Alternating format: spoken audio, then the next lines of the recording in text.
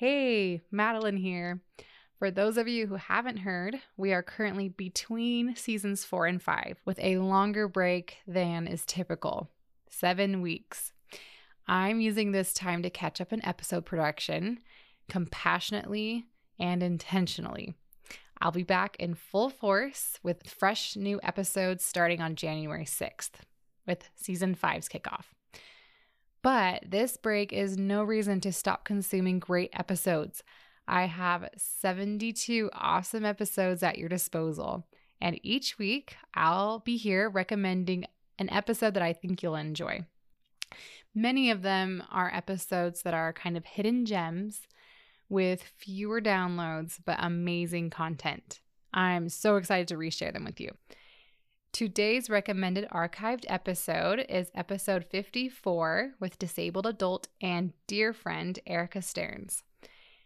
Erica gives us insight into her childhood and evolving relationship with her mother.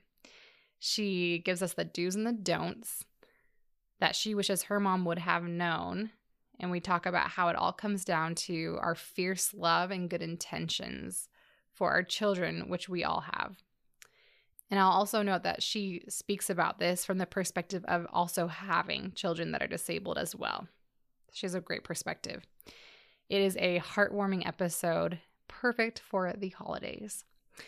Here is a little peek into the episode so you can decide if you want to listen to this one or another episode in the archives.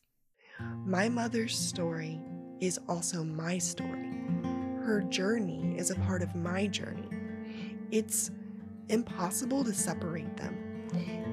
And honestly, I feel like it would be unfair to say, Mom, don't talk about all my hospitalizations, because they were her hospitalizations too. She experienced trauma from it as well.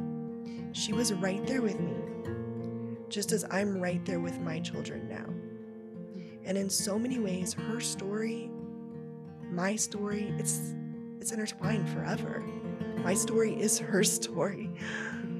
But the truth is, this is something I just could never have realized without having gone through it myself.